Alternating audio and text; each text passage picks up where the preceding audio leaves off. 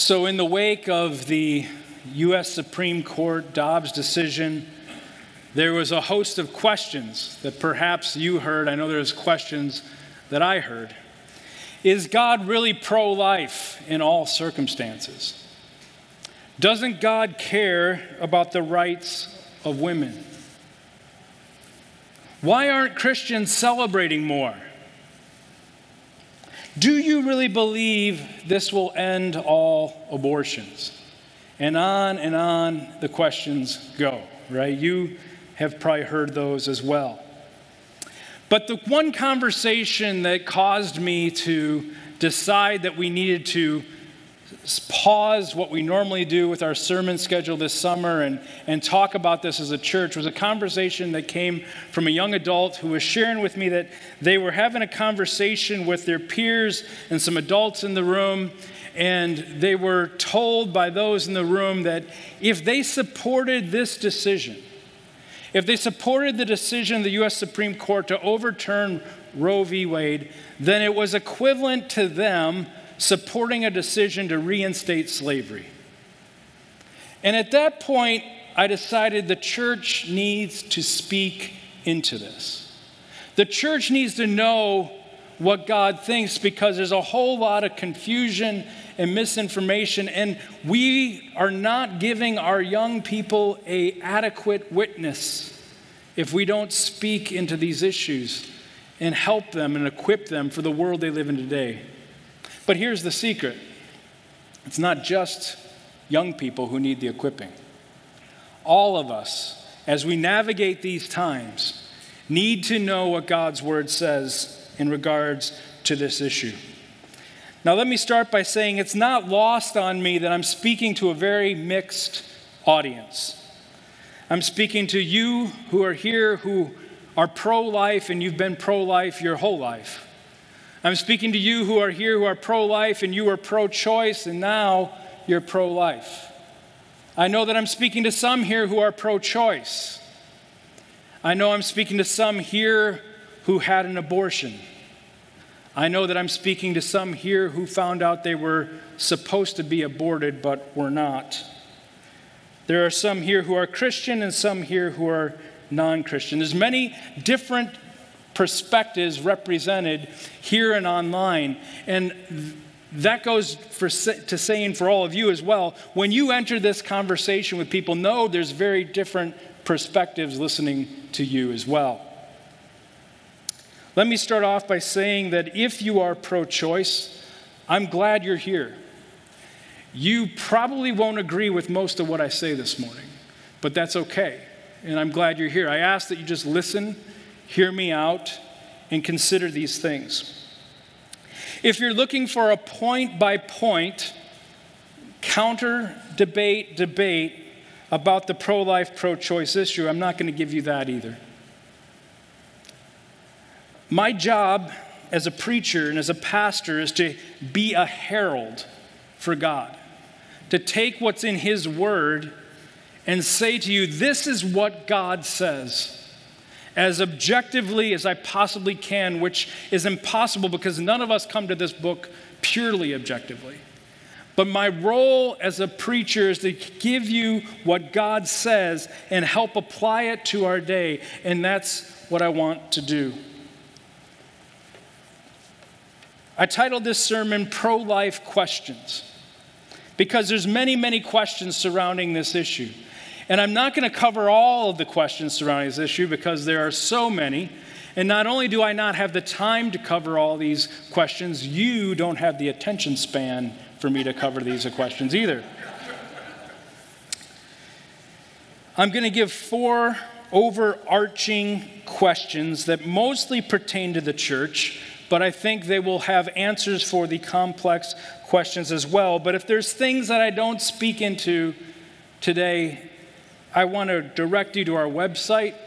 In our resources page, we have an article that is helpful, as well as a place where you can download an ebook called Case for Life that lays out many, many other issues that I will be able to cover this morning, and it's a great resource for you. And so I commend that to you. So let's take a look at this together, and may God be gracious to us and give us wisdom. The first question I want to look at is God really pro-life? Is God really pro-life? Yes, without any hesitation, God is pro-life. Overwhelmingly so. For God so loved the world that he gave his one and only Son, that whoever believed in him will not perish but have eternal life. God's whole message in the gospel is that we would live forever, that would be people who are living. He is a living God. Currently, we, as the Psalms say, are living in the land of the dying, and we're going to the land of the living. Many people think this is the land of the living and we're going to the land of the dying, but the Bible says, no, this is the land of the dying and we're going to the land of the living because of who God is. He's a living God. When we want to know what God is like, when we want to know what God thinks, we have to turn to the pages of Scripture.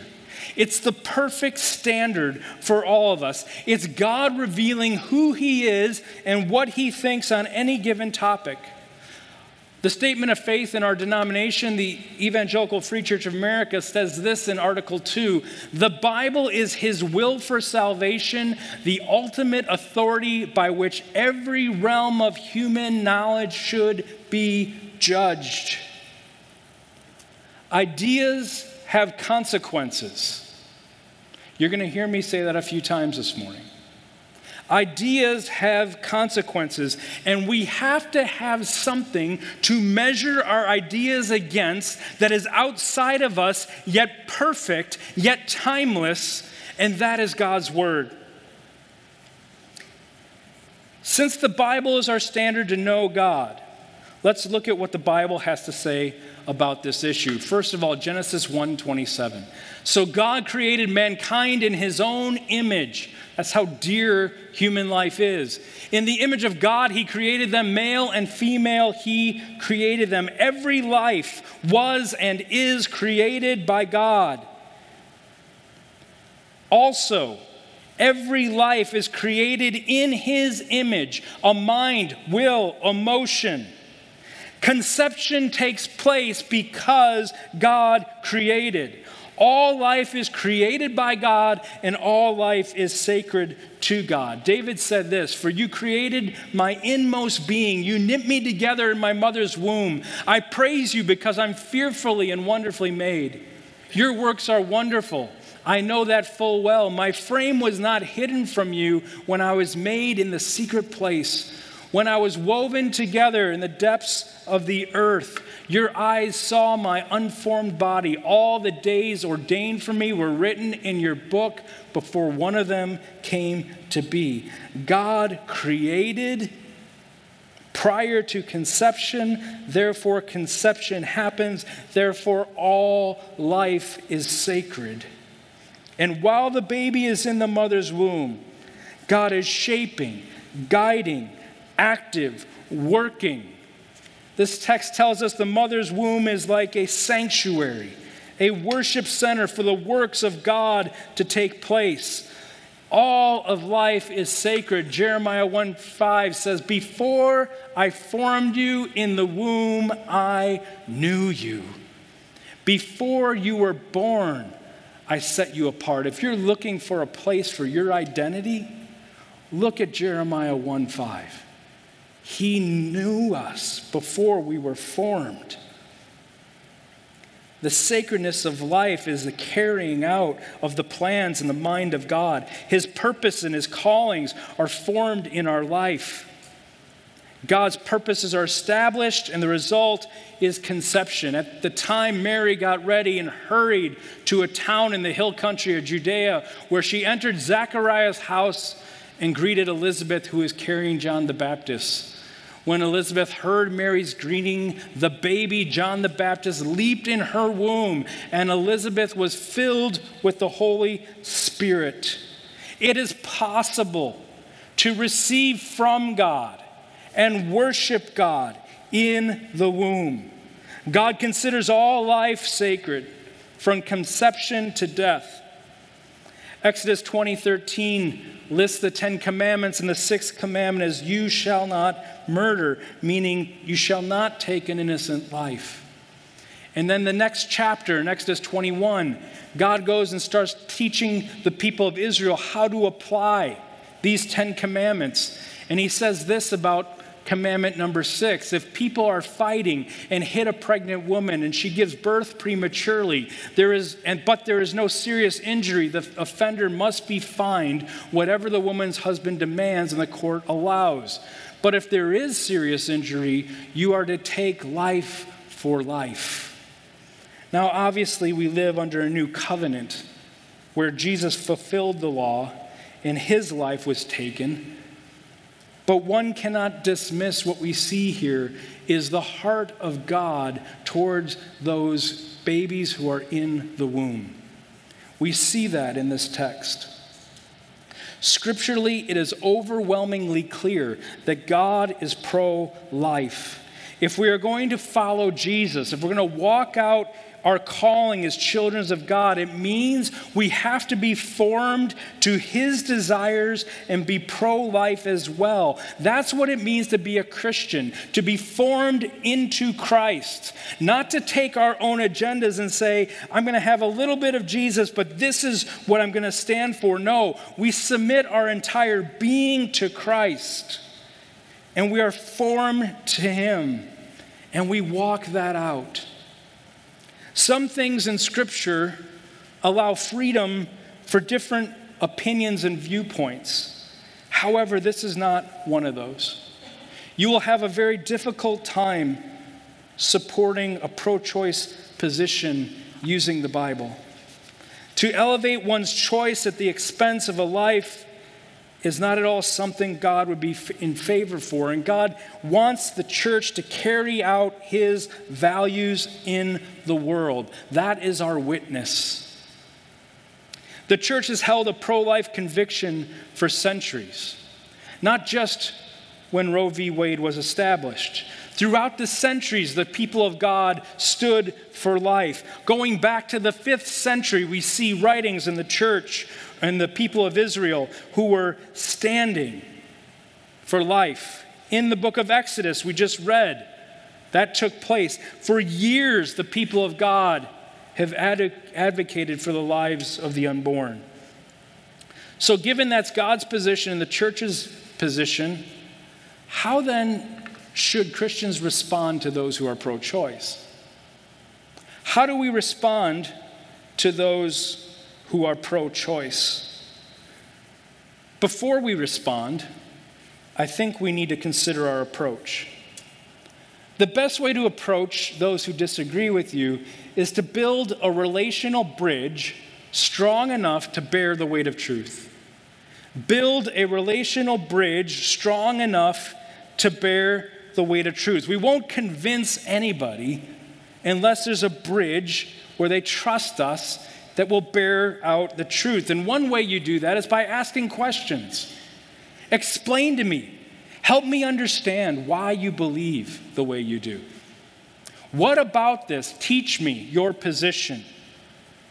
It is an act of love to learn the side of those you disagree with to the point where you can articulate back their belief in a way that satisfies them.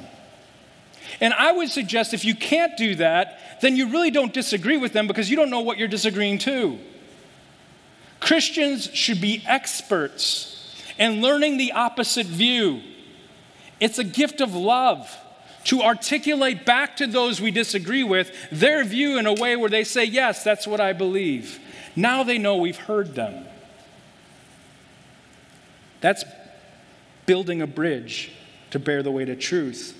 In all conflicts, someone needs to take the lead, to love and listen well. And I believe that burden falls on the follower of Jesus Christ. As I said previously in emails when this decision came out, many of us have friends, relatives, coworkers, neighbors who will react in anger and bitterness towards that Supreme Court decision.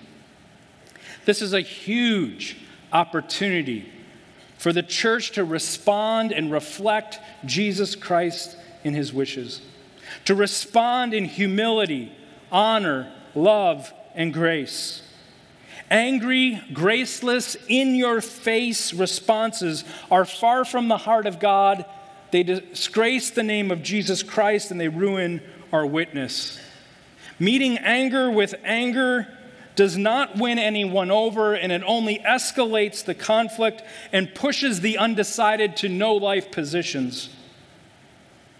Prideful, antagonistic Christianity may impress angry Christians, but it moves people further away from Jesus Christ. As Christians, we of course stand for our biblical convictions. As Christians, we share our biblical convictions, but we do so with love. We do so in a way that honors the primary pillar of the pro-life cause, which is that every human being is sacred, valued, and a created image bearer of God. What we passionately believe about the unborn, do we believe about the person in front of us who disagrees with us? Do we treat them like a valued, sacred image bearer of God?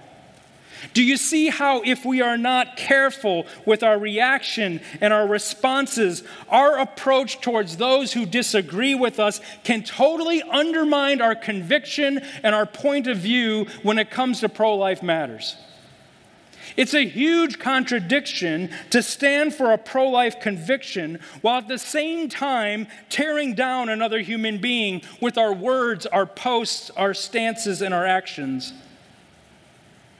Our first call is to love before we attempt to convince.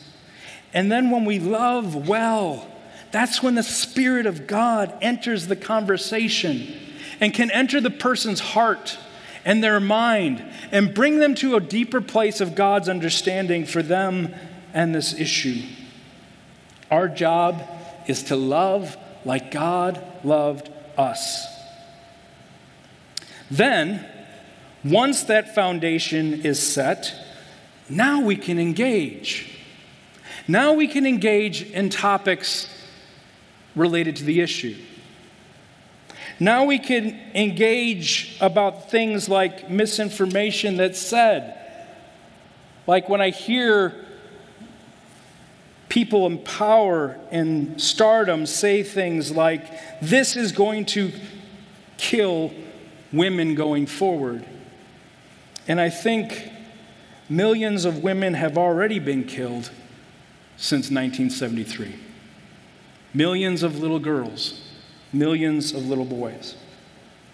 When the foundation is laid, we can engage and talk about things like ideas have consequences. And when Stephen Hawking says the human race is just chemical scum on a random planet, and that's taught to someone when they're very young, and it's reinforced through all sorts of means, through school and video and everything else, those ideas are going to have consequences. Then we can talk about things like Rebecca McLaughlin points out that yes, human beings have rights, but there are limits to our freedoms. I don't have the right to cause harm to your body. If I come out and strike you, I'm doing something out of my own volition, but it's something that harmed you. And everywhere else outside the issue of abortion, we say that is not okay. And we say it's illegal. When people say human life is chemical scum and a personal choice or right is allowed to harm others, there are huge consequences to that. A callous disregard for life is formed in the mind, and one cannot help wonder, how much does a callous disregard for life play into other areas of life that we see happening almost on a weekly basis with mass shootings? And I'm not overly simplifying mass shootings. I know there's a whole lot of issues around that, but I don't believe an anti-life culture helps the situation. Life is at its best when it's lived the way that God designed. When Jesus came to earth, he changed the way babies were valued. Rather than being discarded on mass levels, Jesus declared babies as precious.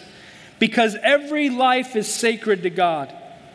Then after declaring these things and many others, he said that I'm going to be crucified, and I'm going to die on a cross, and on the third day I'm going to rise again. And you know what he did? He was crucified. He died on a cross, and on the third day he rose again. And when someone predicts they're going to rise again and they actually do it, I'm going with what they said. Not only by going with what they said, I'm going to form my mind, my heart, my life around the way they tell me to live my life. And when Jesus did that, he conquered death to give life.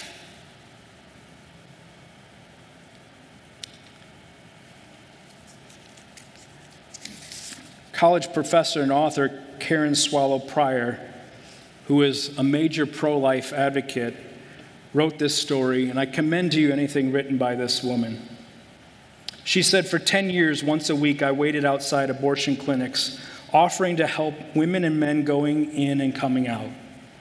Most of the hours I spent outside the abortion clinic were now a blur of defeat and despair, an obscenity hurled by a passerby, an occasional clash with clinic workers or abortionists, freezing snow, sweltering heat, pouring rain.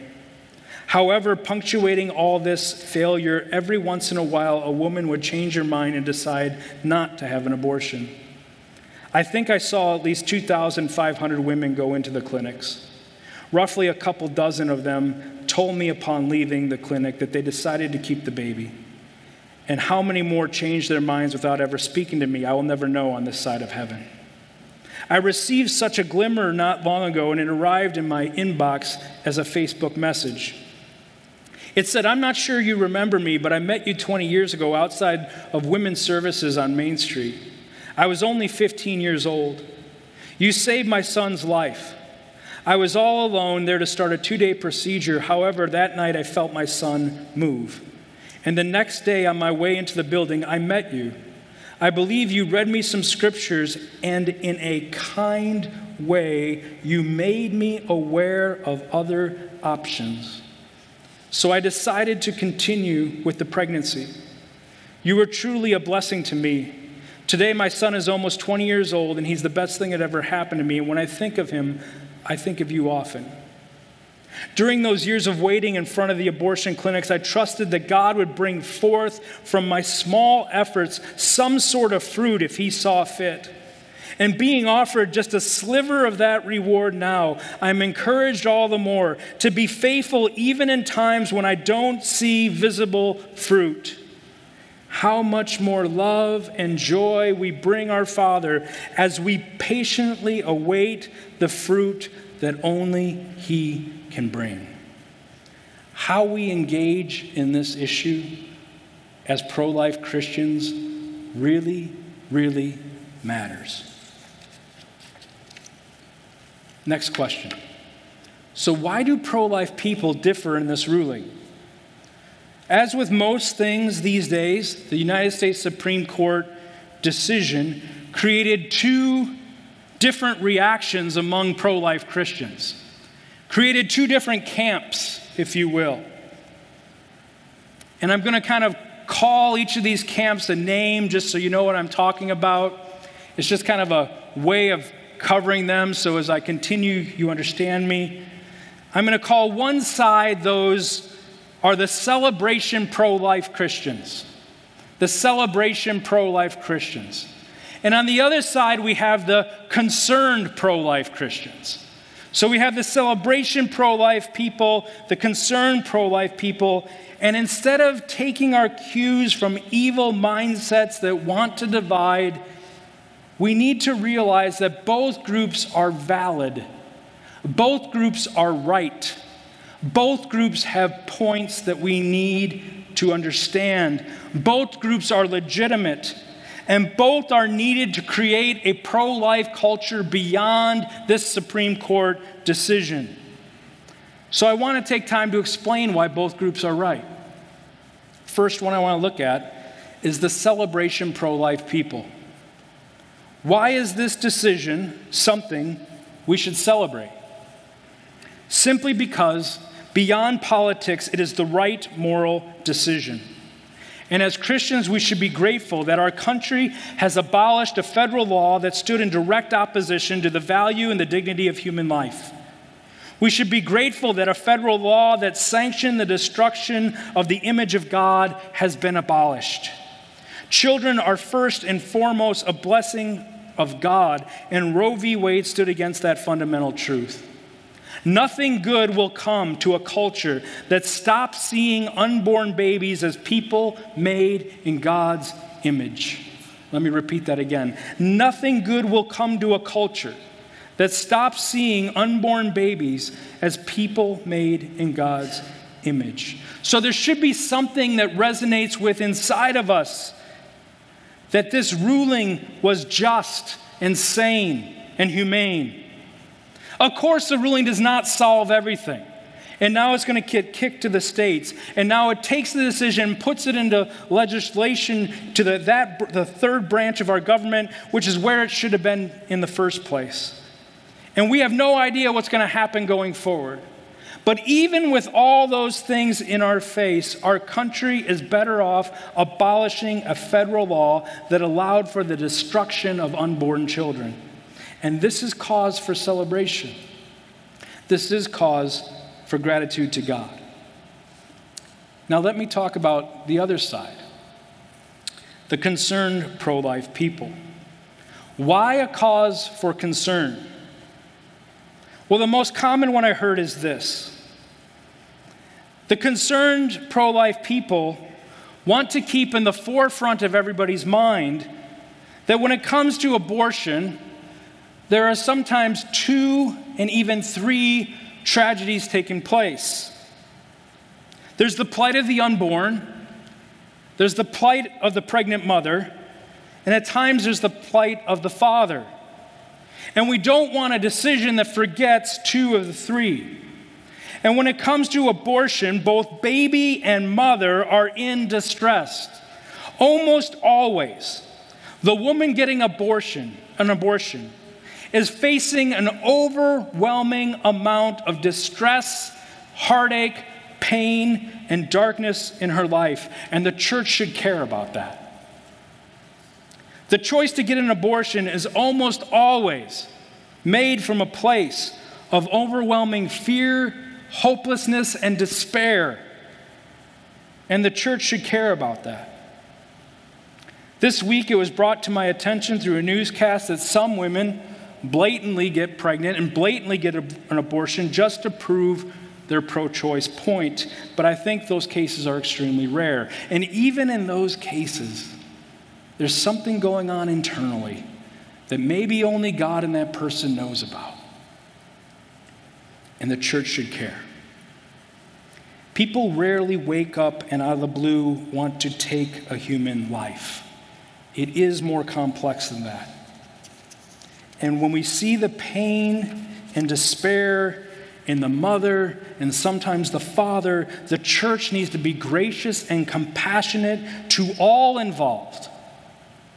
Going back to my conversation with that young adult that was told that if he supports this decision, it's like endorsing a reinstatement of slavery. I told them that I believe a pro-life position better supports the abolition of slaves than a pro-choice position does. It makes more sense. However, the issue of slavery and the issue of abortion are very different in one major respect. In slavery, when slaves were set free, the church was under no obligation to take care of a slave owner or a slave trader. The church had no moral obligation to say, now that slaves are free, we have to think of the other side. In slavery, there was one victim, and that was the slave. In abortion, there's 2 victims, and sometimes 3. Sometimes American pro-life politics have prioritized the care of the unborn child at the expense of the distressed mother. And pro-choice politics show care for the distressed mother at the expense of the unborn child. And Christians are called to care for both. Baby and mother are literally one flesh before birth. And after the baby is born, baby is dependent on the health and the integrity of the mother. We need to see both as the single concern in the mind of the church. And that's why at Crossview Church we do things like partner with First Choice Pregnancy Center through baby bottle campaigns and sending volunteers and referrals and donations. So those who are concerned or worried that if we cheer and celebrate and have a big party right now, we would declare the problem solved and we would blow off our God-given calling to care for mothers and babies in need. And that's legitimate. I want to speak to those among us who had an abortion, because the church needs to care for you as well. God knows you. And God knows everything that was happening at that time. He knows your internal struggle. And He looks upon you today with mercy and grace and forgiveness. And He presents before you a loving place to put your pain, to put your regret. He knows what it's like for you to see pictures of unborn babies and people screaming, and how that hits your heart and your inner struggle in a way that you don't know if anyone could ever care or understand, and He does. There's a place of healing for you. There's a place of forgiveness for you. And forgive the church if they've never extended that to you in a way that made you understand. Back to the two camps. The celebration, pro-life people, and the concern, pro-life people. What do we do? Let's not make the same mistake we made during the pandemic. In that instance, unnecessary division took place in churches all across America, and both camps agreed on the majority of the issues at hand. But the enemy got involved, and people started taking rocks and throwing at the other side as the enemy smiled, and the churches were devastated and divided across this country. Let's not let that happen again. When it comes to celebration pro-life people and concern pro-life people, both sides are on the same team. Both sides share a biblical conviction for the sacredness of life, and we need to see that from two different viewpoints. And both sides are needed to go forward in a unified pro-life culture. Could it be that both sides are right? I believe it is. As one pastor said, we pick up the pro-life stick in two different places, but we're on the same side. Our enemy, Satan, always wants to divide the church. And one of the ways he does it in this issue and other issues that we've experienced in the past is he creates a mindset of suspicion instead of a mindset of love. He creates a mindset of suspicion instead of a mindset of love. And this is what I mean by that. This is what a mindset of suspicion looks like. If you're in the celebration pro-life people, you look at the concerned pro-life people and you say this: oh, those people are full of fear, bowing to culture. They're spineless. Why don't they stand up and celebrate? And a mindset of suspicion in the other side looks like this. If you're a concerned pro-life person, you look at the celebration pro-life people and say, look how arrogant they are. They're one-sided. They don't see and have the wisdom that there's more to it than just that. And we throw rocks at each other as we enter into this mindset of suspicion instead of a mindset of love. How about instead we take the Christian ethic of thinking and assuming what is best about each other? What if we take the Christian ethic and assume the best about each other and say we need both sides of this? That is the mindset of love. That will counter the attacks the enemy has to divide his church. Here's what it looks like. When you're with someone who's a Christian and you're a Christian and you disagree, you say, hey, wait a minute. I love you as my brother and sister in Christ. You love me as your brother and sister in Christ. We love each other as brothers and sisters in Christ. Let's take another pass at this through that lens. And just as a side note, that could help you in every human relationship you experience.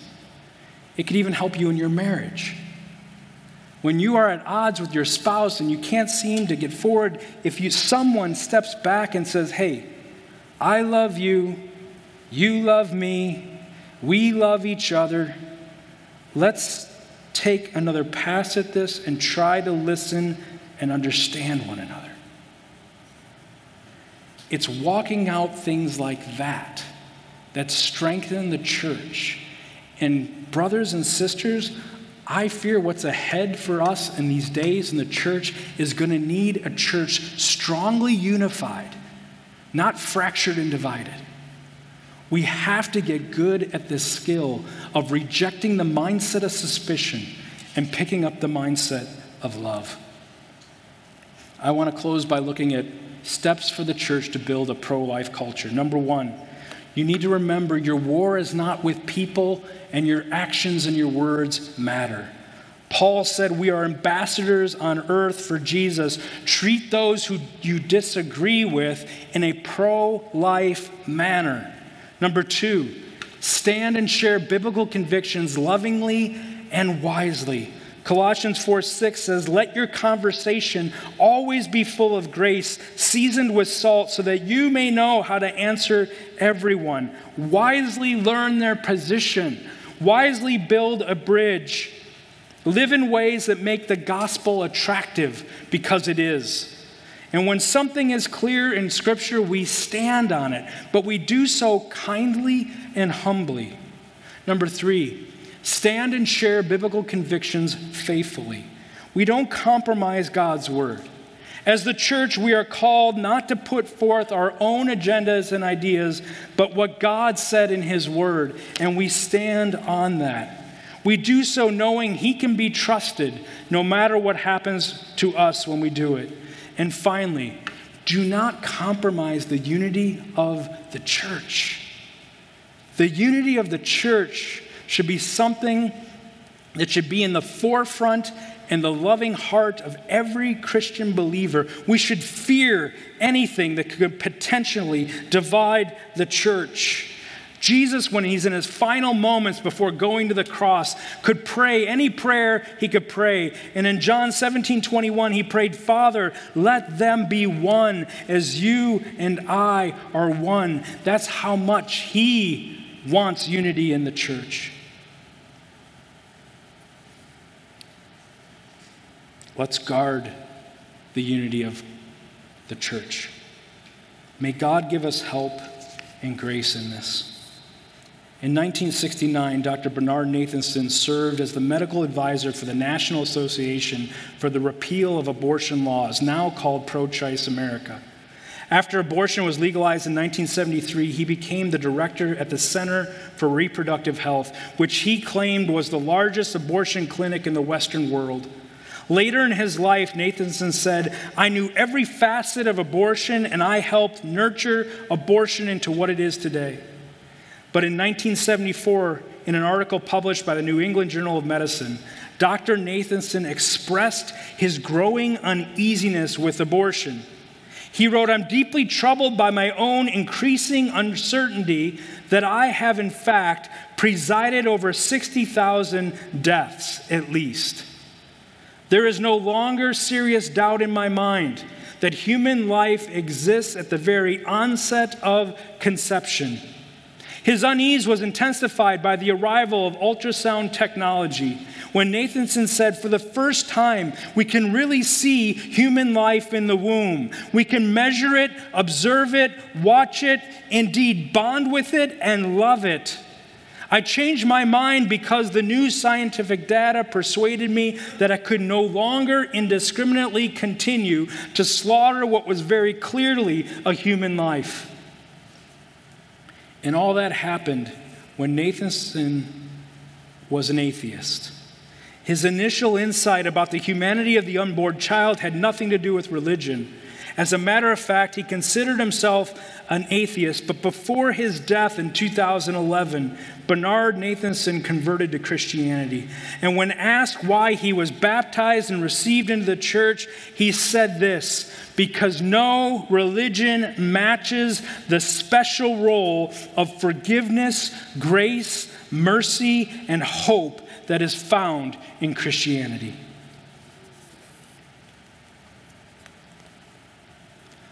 The law of the Lord is perfect, refreshing the soul. The statutes of the Lord are trustworthy, making wise the simple.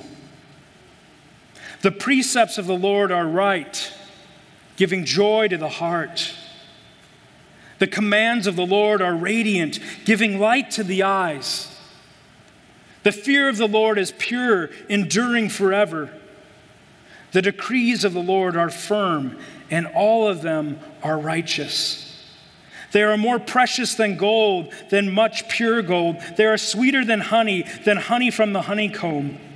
By them your servant is warned. In keeping them there is great reward. May the meditations of our heart and the words of our mouth be pleasing in your sight, O Lord, our rock and our Redeemer. Let's pray.